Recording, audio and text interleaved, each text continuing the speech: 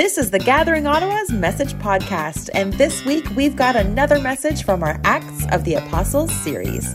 For information about us, check out thegatheringottawa.com. To get connected, email info@thegatheringottawa.com. And just know that at The Gathering, we exist to connect people to the love of Jesus. So let's get right to it.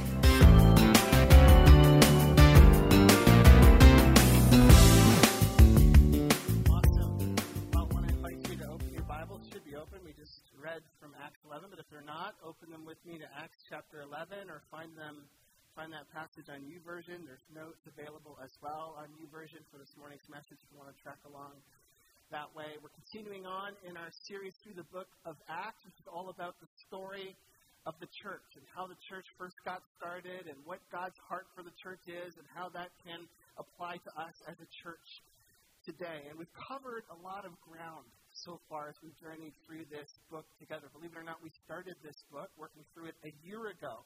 Now we've taken lots of breaks and hopped in and out, but a year ago, last October, we started our journey through this important book. And if you were with us, you might remember that at the very beginning of the book of Acts, in Acts chapter 1, the whole story of the church started with just 120 very timid and worried people waiting in the upper room for the Holy Spirit to come. They didn't know the Holy Spirit was going to come. They didn't understand that, but waiting for God to do something. And then in Acts chapter 2, Pentecost happens. The Holy Spirit comes and some 3,000 people are added to the church that day. And then fast forward to Acts chapter 3 and 4, and you see another couple thousand people join the church as well, surrendering their lives to Jesus, becoming followers of Jesus, and joining the church. Just this incredibly fast growing movement of God. And then throughout the book of Acts so far, we've seen a bunch of miracles as well, haven't we? As the Holy Spirit used Peter and John to heal that crippled beggar in Acts chapter 4, just outside the temple gate. And then in Acts chapter 9, Peter raised Lydia, or Dorcas as she was known, from the dead. These are amazing stories, miracles of God's activity and work through the early church, stories that led to many people surrendering their lives to Jesus and becoming part of the church. Incredible stories. We've also seen a number of difficulties and challenges that this early church had to endure as well. Lots of persecution and violence. In Acts chapter 5, after Peter and John healed the crippled beggar outside of the temple gate, they were imprisoned. And violence broke out against the church. In Acts chapter 7, we saw Stephen being martyred, Christianity's first martyr, being stoned to death. And persecution after that spread around the entire church, and the church was scattered. Lots of challenges, persecution, violence against the church. We've also seen throughout Acts so far several conversions as well, right? Talked about the thousands of people that came to faith, but there's been some pretty interesting conversions as well, stories that are told in the book of Acts. For example, we've seen the Ethiopian eunuch, right, in Acts chapter 8. That's the gospel then spread through to Africa. This Ethiopian man surrendered his life to Jesus. We saw Saul, or as we know him, Paul, in Acts chapter 9 on the road to Damascus, right? He was this violent man who was on a mission to destroy the church and kill as many Christians as possible, and God intervened. Jesus met him on the road to Damascus. He surrendered his life to Jesus. And then last week, we had Cornelius, this Gentile man, this Roman officer, military officer, who met Jesus because an angel appeared to him through a vision and then appeared to Peter, and all this crazy stuff happened. Peter met with this family, with Cornelius and his family, and they all surrendered their life to Jesus, breaking a racial barrier that existed up until this point. Again, we've covered a lot of ground so far in this book, but with all the unique stories, there's really just one theme when you step back and think about it, one theme that exists throughout, and that is this. And it's that God is on the move by His Spirit through His people. That's what we're seeing in the book of Acts so far, that God is on the move by His Spirit through His people. Incredible stories of God moving through His church by the Holy Spirit. In this morning's passage, we really see more of the same. God continuing to move by His Spirit through His people as the church now reaches out not just to Jewish people, as it had done a great job at so far, but now reaches out to non-Jewish people as well. Gentiles, as they're referred to in Scripture, as the church, which was made up primarily of Jewish believers, as the church began to understand and realize that Jesus is for everybody, and that everybody needs Jesus, right? We talked about this last week.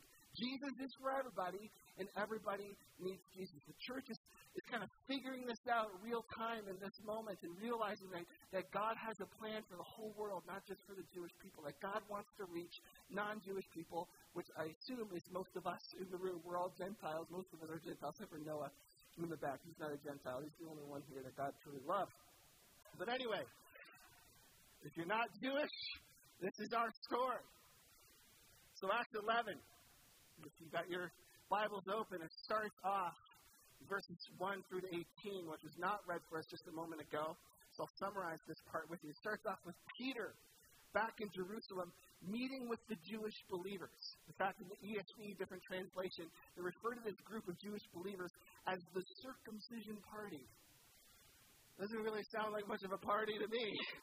Okay, but this is like a group of Orthodox Jewish believers who are really strict about the Jewish law and the rules and so on. And they're meeting with Peter, and they're going like, what the heck are you doing?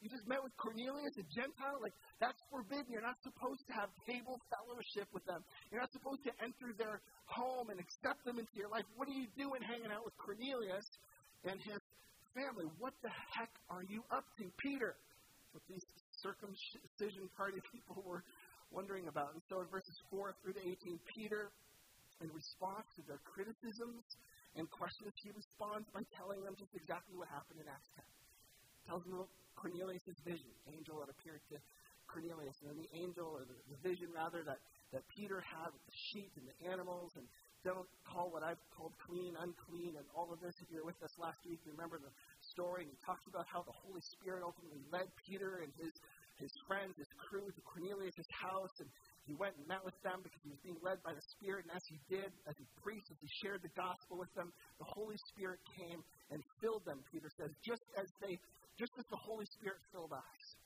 on the day of Pentecost as well. It's a very short summary of what Peter shared, and as Peter told them the story of what had happened in Acts chapter 10 with Cornelius in his home, the most amazing thing happens to this circumcision party, these Jewish believers who were really concerned and had lots of questions about what on earth Peter was doing. They didn't get angry. They didn't argue with them. Their lizard brains didn't get activated. You know, the amygdala didn't start firing in their head too much. We're like, what on earth are you doing? And we got to fight with Peter. We got to argue with him and correct him. They didn't do that. Instead, you know what they did? They celebrated God's work amongst the Gentile people. They celebrated God's activity. Look at what we see here in verse 18, how they responded. When the others heard this report of the Holy Spirit coming upon the Gentile people, they stopped objecting and started praising God instead. They said that we can see that God has also given the Gentiles the privilege of repenting of their sins and receiving eternal life. It's an amazing response, isn't it? A mature, frankly, response by this group of Orthodox Jewish believers where they're able to put aside their own concerns and criticisms and questions. They would have had a whole bunch of theological questions about how all this was going to work. They were able to put that aside, and most importantly, they were able to put aside their own prejudices. Remember, we talked about this last week. They hated the Gentile people. There was a racial divide here. These were not people who they thought should be included in God's kingdom in the church. They were able to put that aside and instead embrace this new thing that God was doing in that moment, understanding that the gospel, the good news of Jesus, it wasn't just for them, but it was for people like the Gentiles as well, people who didn't look like them or believe like them or live like them. They were realizing, man, like Jesus is for everybody. This message, this good news of Jesus, it's for everybody. And so they praised God and opened themselves to the new work that God was doing amongst the Gentiles. Which is something I think a lot of churches today struggle with, isn't it? Not with the Gentiles. We're kind of over that because we are mostly made up of Gentiles. But we struggle sometimes, I think, as churches to see past behavioral things or external criteria that we may impose on people in order to belong. We have a hard time seeing past certain things in order to accept them and include them in our lives and to celebrate the good thing that God is doing in them. We struggle with this sometimes, I think, as a church. I remember seeing this and feeling this and frankly getting really frustrated by this many years ago when I worked with an organization called Youth for Christ. I started out working with YFC. Some of you might know YFC. It's a youth evangelism organization that was started in part by Billy Graham several years ago, like in the 50s. And started out in youth ministry with Youth for Christ, running a youth center in a rougher part of St. Catharines down in southern Ontario. We're in this really interesting neighborhood. We had the Hells Angels Club just up the street from where we met. That was really fun because sometimes they'd pop by and be like, hey, if you ever need anything, let us know, right? Because they want us to like them. One time someone broke into the church that we rented from and stole all the sound equipment. And the Hells Angels got wind of this. I didn't go to them, okay? I didn't tell them about this. Then all of a sudden, magically, all of our stuff reappeared. All of the church's stuff reappeared the next day, and this guy comes by and is like, did everything work out okay? Like, just tell me you didn't hurt anybody. Please tell me you didn't hurt anybody. That's the kind of ministry that we were engaged in. We had teenagers coming out to our youth center that were really rough, from really kind of rough homes, broken homes. They're involved in gangs and drugs. Their language was rough. The music they listened to was rough. Again, unstable home environments. These were kids that wouldn't really typically fit, so to speak, in a normal church, traditional church where everybody kind of dresses nice and looks the same. They wouldn't fit. But we would welcome them into our youth center, and we would enter into their lives and walk with them. And every now and again, we'd see some of them come to faith in Christ and surrender their life to Jesus.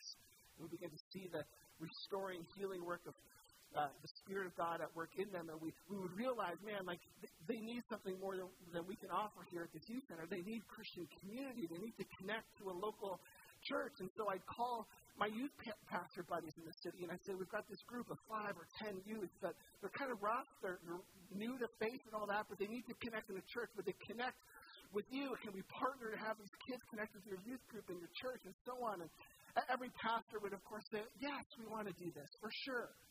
And so we'd arrange rides, and we'd sort it all out, and we'd get kids to these different churches, and sometimes it'd work out well. The church would welcome these kids in and accept them for who they are. But every now and again, more often than I'd like to say did happen, I'd get a call on the Monday morning after a Sunday or the Saturday morning after a Friday night youth group, and I'd hear from the youth pastor or a leader at the church, and they'd say, I don't think it's going to work out with these kids. They're too rough. They don't really fit in our culture. They dress, like the kid was wearing a Marilyn Manson shirt, heaven forbid. They, would leave church every 20 minutes for a smoke. They would swear. They were, interrupting stuff a little bit. They don't really fit in our church. It's too messy for us. Our church isn't ready for that. Parents are concerned these kids are going to be a bad influence on their kids, that sort of thing. I remember getting those calls more often than I wish I had, just being so frustrated. But on one hand, kind of like, I get it. These kids are a lot. It's hard. It takes a special church, special group of people to accept them. But man, come on, church. Like, why can't we just see past all the external stuff and the differences and the stuff that makes us uncomfortable and just see and celebrate the work of the Spirit in these kids' lives? Like, don't you see the journey that they're on and the story that they're coming from and how God is at work in this moment? Why can't we just love on them and accept them, mess and all? Sometimes they say that, something like that to the youth pastor, and they say, I know, but a church just isn't ready. A lot of churches are just not ready for the mess of welcoming in people who are different than us. But it's what we see this church in Acts 11 doing, as they committed in a way to becoming a church shaped by the grace and mercy of Jesus, welcoming in these Gentiles, people who are of a different race, different ethnicity, different culture, different background, different religious beliefs, all of that. Being a church that is shaped by grace and welcoming in these people who are very different from them. It's incredible. This moment, actually, in Acts 11, it's hard to overstate how significant and pivotal it was for the early church, the story of the church in the book of Acts. See, up until this moment, before Acts 10, Acts 11, the church was primarily about the work of ministering to Jewish people, welcoming in the Jews to the church, seeing Jewish people convert to Christianity and become part of the church. But moving forward through the rest of the book of Acts, 28 chapters, so another 18 chapters, it's all about the Gentiles. Yes, we see more Jewish communities and people come to faith, which is awesome. They didn't stop evangelizing the Jewish people, but they really focused on reaching the Gentile people as well as they realized, right, John 3:16, that for God so loved the world, not just people like them, the world, every culture, every tribe, tongue, and nation. And so they committed to reaching people of different cultures and ethnicities and races. So what we see in Acts 11 here and the rest of the chapter, actually we see this church in Acts committing to reaching more Gentile people, where after Peter explained himself and the Jewish believers showing a lot of maturity demonstrated this joy and celebration of the new work of God in these people, we see the church then go into full-on missionary and church planter mode right away. Look at verse 19. Meanwhile, the believers who had been scattered during the persecution after Stephen's death, which is what we read about in Acts 8, verse 1, where this great wave of persecution came over the church after Stephen's death in Acts chapter 7, and the believers scattered about throughout Judea and Samaria. These believers, they traveled as far as Phoenicia, Cyprus, and Antioch of Syria. They preached the word of the Lord, the word of God, but Luke says, only though to the Jewish people, as had been the pattern up until that point, right? Reaching people like them. Growth primarily from within Judaism. Verse 20. However, some of the believers who went to Antioch from Cyprus and Cyrene began preaching to the Gentiles about the Lord Jesus. They rebelled against the status quo without knowing that the status quo was about to change. Verse 21, the power of the Lord was with them, and a large number of these Gentiles believed and turned to the Lord. Now, here's what I love about this part of the story. Not just that a bunch of Gentiles came to the Lord and whatever, that's awesome, that's fantastic, that's really the point of this passage. But I love how when we read this part of the story, we come to realize that while God was at work in Peter's life, in Cornelius' life, and the circumcision party's lives, kind of bringing them up to speed with what he was doing, he was also at work over here already amongst the Gentile people through this scattered church, bringing people to faith in Christ. He was already at work bringing Gentiles into the fold before the story of Cornelius, before the story of Peter, before the circumcision party meeting and all that kind of stuff. I want you to track with me. If I'm going to lose you, I'm going to lose you here. Here's, I think, the point that we see here. It gives us some insight, I think, into how God sometimes works in our lives, in our world. Because I don't know about you. For me, I sometimes have tunnel vision, right? In my life, all I can see is what's in front of me, my own circumstances, my own problems, the challenges that I'm facing day to day, my own prayers. God, would you heal this person, save me from this situation, redeem that story, work in these ways. But God, in his sovereignty and divine plan, he doesn't have tunnel vision. He sees the whole story. He sees not just our problems and our circumstances. He sees everything going on in the world. And in his divine timing and sovereign plan, he works in the events of our lives and the events of others to kind of weave our stories together so that his divine redemptive plan can be accomplished. Does that make sense?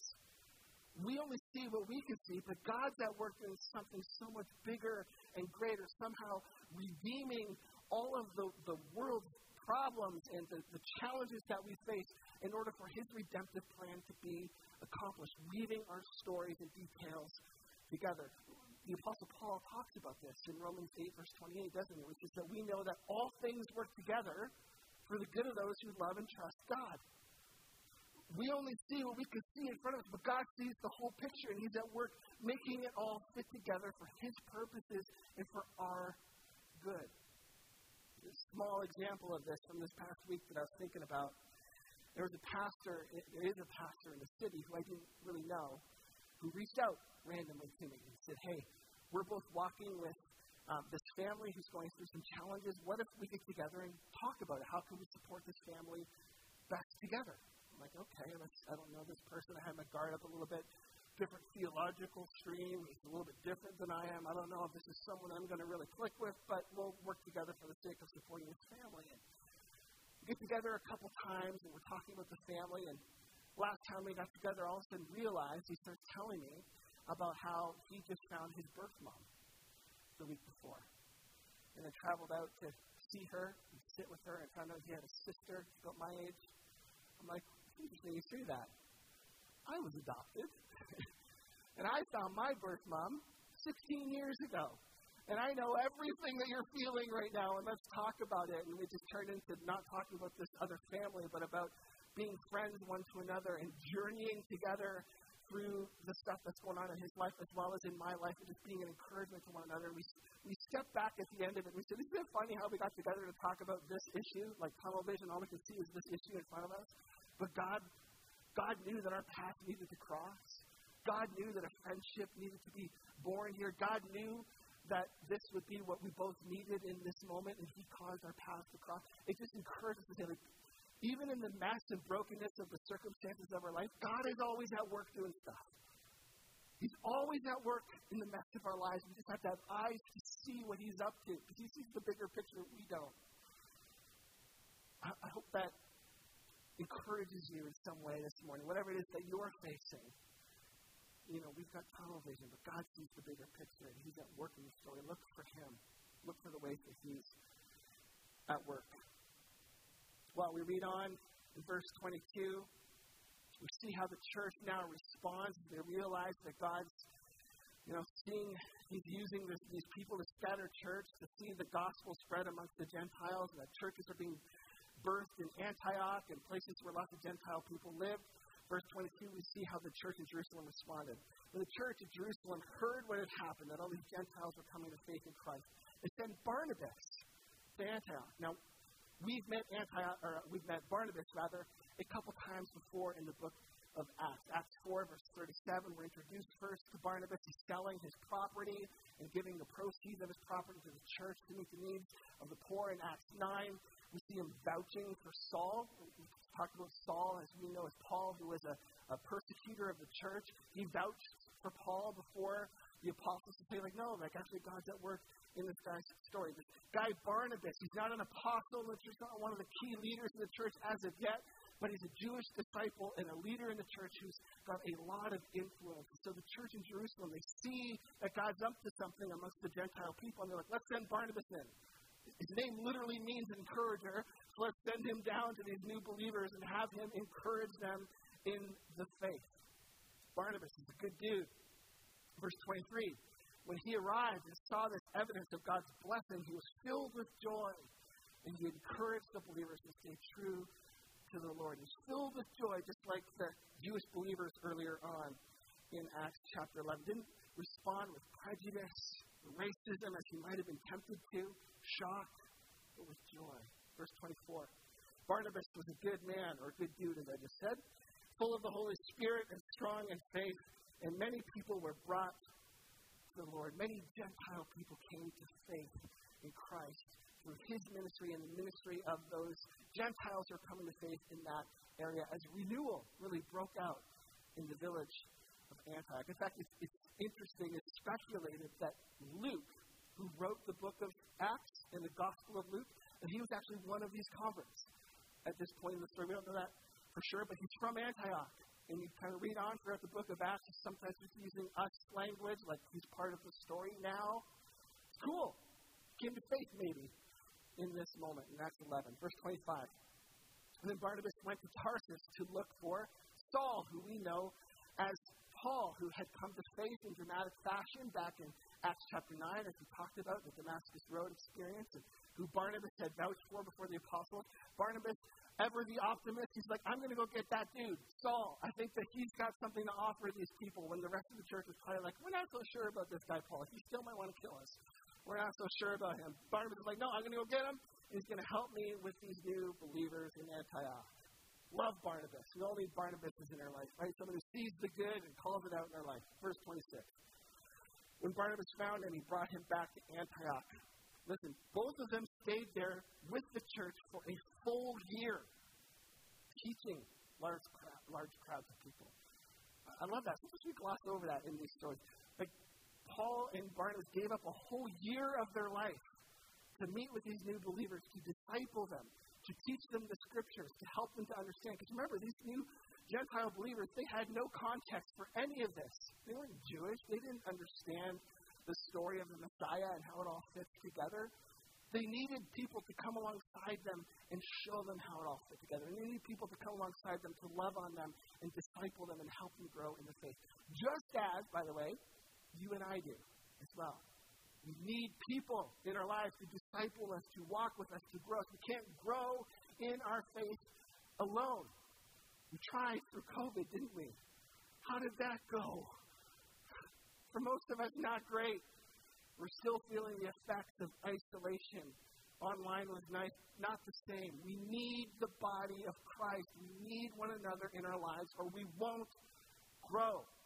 Paul and Barnabas, or it wasn't Paul, rather. It was Paul and Barnabas. They understood that here and stayed with them for a full year. I love that. And then look at the last line in verse 26, in parentheses. Luke says, it was at Antioch that the believers were first called Christians. Isn't that cool? So in this moment, in Acts 11, we first are introduced to this term Christians, which has become sometimes not a very positive word. Sometimes people don't like the word Christian. We don't really know what Christian means anymore. Oh, they're Christians. Slap on the word evangelical in front of it, people get even more angry. Capital E evangelicals? Oh my goodness. But as this movement grew, right, they needed a name. There's thousands of people who are coming to faith in Christ, and now it's not just Jewish people, so people weren't like, well, they're Jews who just believe in Jesus. Now it's Gentiles, and like, oh, shoot, this thing is getting so big. We need to call it something, and so they called the movement, they called the believers of Jesus that were part of this movement, Christians, which just means, quite simply, little Christs, those who mimic Christ, those who are committed to following in the way of Christ, those who live for Christ. Again, the term today has become derogatory in some people's minds, but that's not how it was understood in the first century. The passage ends in verses 27 through to 30. We won't read it, but ends with this great example of the Gentile church now being the church to the Jewish church, the people who were once their enemies. Right? They hear about this famine that's coming, so they raise funds and they send those funds with Paul and Barnabas back to the Jewish church to provide relief, to help them. It's cool to hear Stephen this morning talking about that and how we can do that as well by sending literally money, relief, through ministries like MCC to Christians and non-Christians around the world who just need to have the peace and hope and love of Jesus in practical ways. It's what this church started to do. As they grew and were discipled in the faith, they're like, yeah, obviously, we're going to help others. We're going to give of ourselves to serve others in this way. So cool. It's Acts 11. And the story of God. God on the move now amongst the Gentile people as the Jewish church came to grips with the reality that Jesus actually is for everybody and that everybody needs Jesus. And that because Jesus is for everybody and everybody needs Jesus, everybody needs the church as well. You need the body of Christ to come alongside them because God's plan was always to include the Gentiles as part of the church. Now, Acts 11 is the story of the Gentile church. What does this all mean for us here today in the year 2022? Well, there's a number of potential applications that we could hone in on. We could talk about evangelism, right? And being the kind of people who actively look to share our faith, not in an aggressive, ram it down your throat kind of way, but just being open to the Spirit's lead to share about the hope and love and joy, peace, the good news of Jesus to people who desperately need it. We could talk about things like church planting. Right? That's what's kind of happening here in Acts 11. New churches are sprouting up, and the church in Jerusalem is committing to planting churches throughout these Gentile nations. We could talk about how important it is that we be about the work of church planting. It's why we as a church here in Ottawa are working with Dan Reed and Bytown Community Church and other churches like Southeast City Church. And I'm a part of the Missional Expressions team in our denomination, which is about the work of church planting. It's because we know that if you can grow communities of believers in different neighborhoods and cities around our province and ultimately our country, they'll grow disciples, they'll help people come to faith, and so we want to be about the work of church planting. We could talk about Barnabas and the church's open response to people who were so different than them. Like Barnabas goes to this Gentile church and it's like, man, they don't look like me, they don't believe like me, they don't live like me, I don't really fit here, but he accepts them and they accept him as well. We can talk about that. That's a great application. But if you think about this story, distill all those things down, I think there's one singular core invitation coming out of this story for us to consider. One challenge, one invitation for us in our lives today, especially as a church together in its stress. It's to be the kind of church and the kind of people who are for everybody. That's it. To be the kind of church and the kind of people who are for everybody, no matter who they are or what they've done or how different they may be from us. It's to become and to continue to become, as a church, a grace-shaped church. A grace-shaped people. An accepting church. Because if Jesus, like think about this, right? If Jesus is for everybody, and we believe that everybody needs Jesus, as we talked about last week, the implication then for us as a church and as a people is that we'd be for everybody too. Not just people like us, or who look like us, who live like us, who love like us, who believe like us, but everybody recognizing God's image in each and every individual, loving people exactly where they're at, so they too can experience the love and grace and mercy of Jesus. Which I know as I say that is so much easier said than done. I think theologically when I say that, well, yeah, that's right. We should be that kind of church. But it's easier said than done, isn't it? It can be difficult and messy when we welcome and include and embrace people who are different than us. Think back to my story with those teenagers at Youth for Christ. All those churches wanted to be the kind of church, they said, who accepted and included these teenagers, but only so many could do it. A lot of churches weren't comfortable with the mess.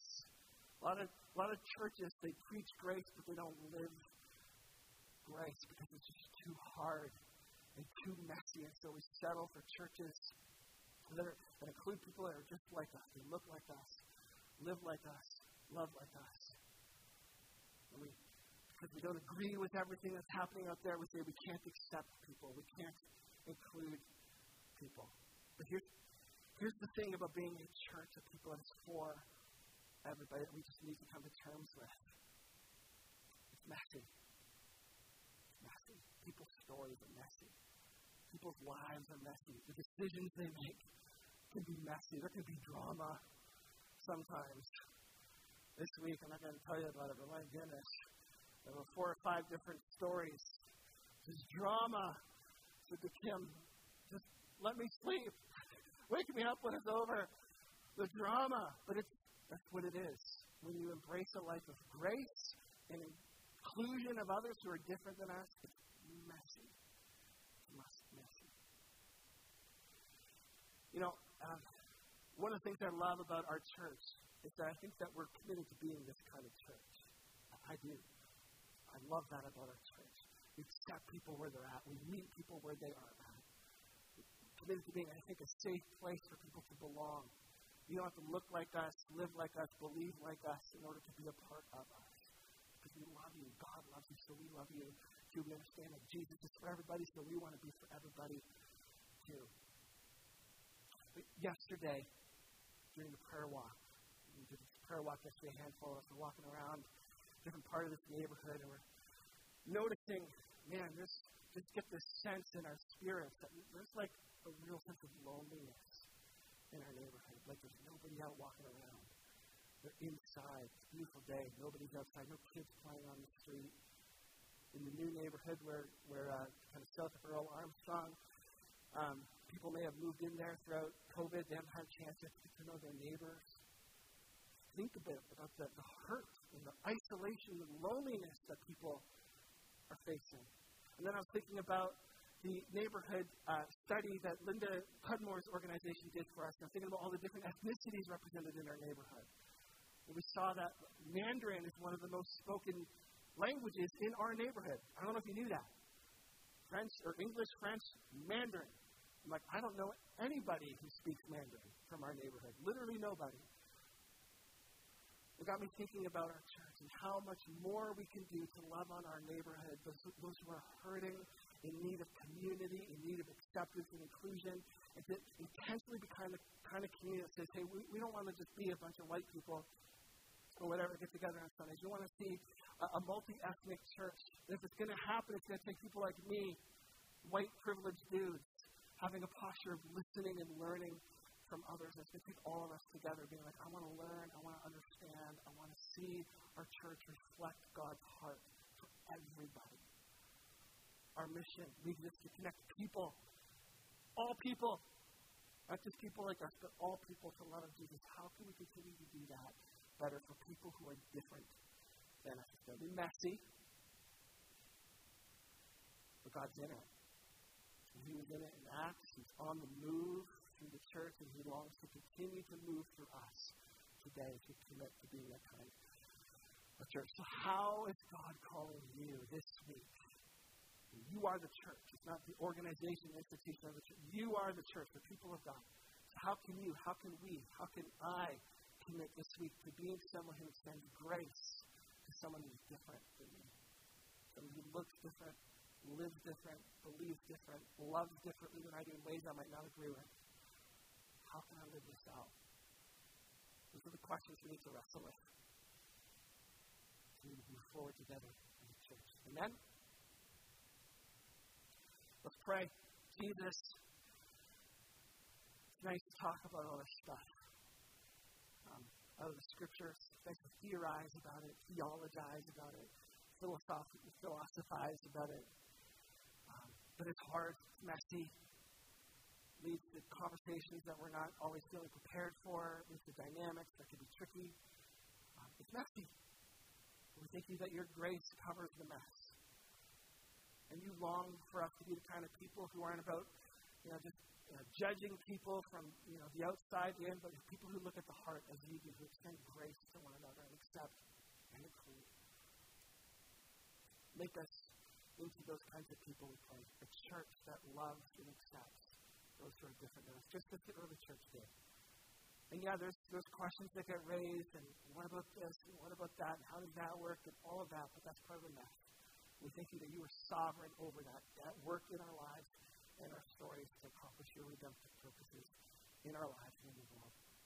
Pray that you would remind us again of your grace for us. We know that the only way we can extend grace to others is if we're really clear in understanding your grace for us, that we are broken, sinful people in need of your mercy and your grace, and you've given that to us in Jesus on the cross. And as we experience that grace, we'll be able to share it with others. Remind us again of your grace and your mercy so we can share it with others, we pray. In Jesus' name, amen.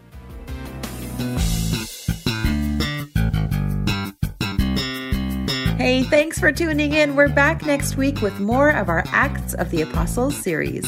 Don't forget to check out our website, thegatheringottawa.com, and tune in next week to The Gathering Ottawa's Message Podcast.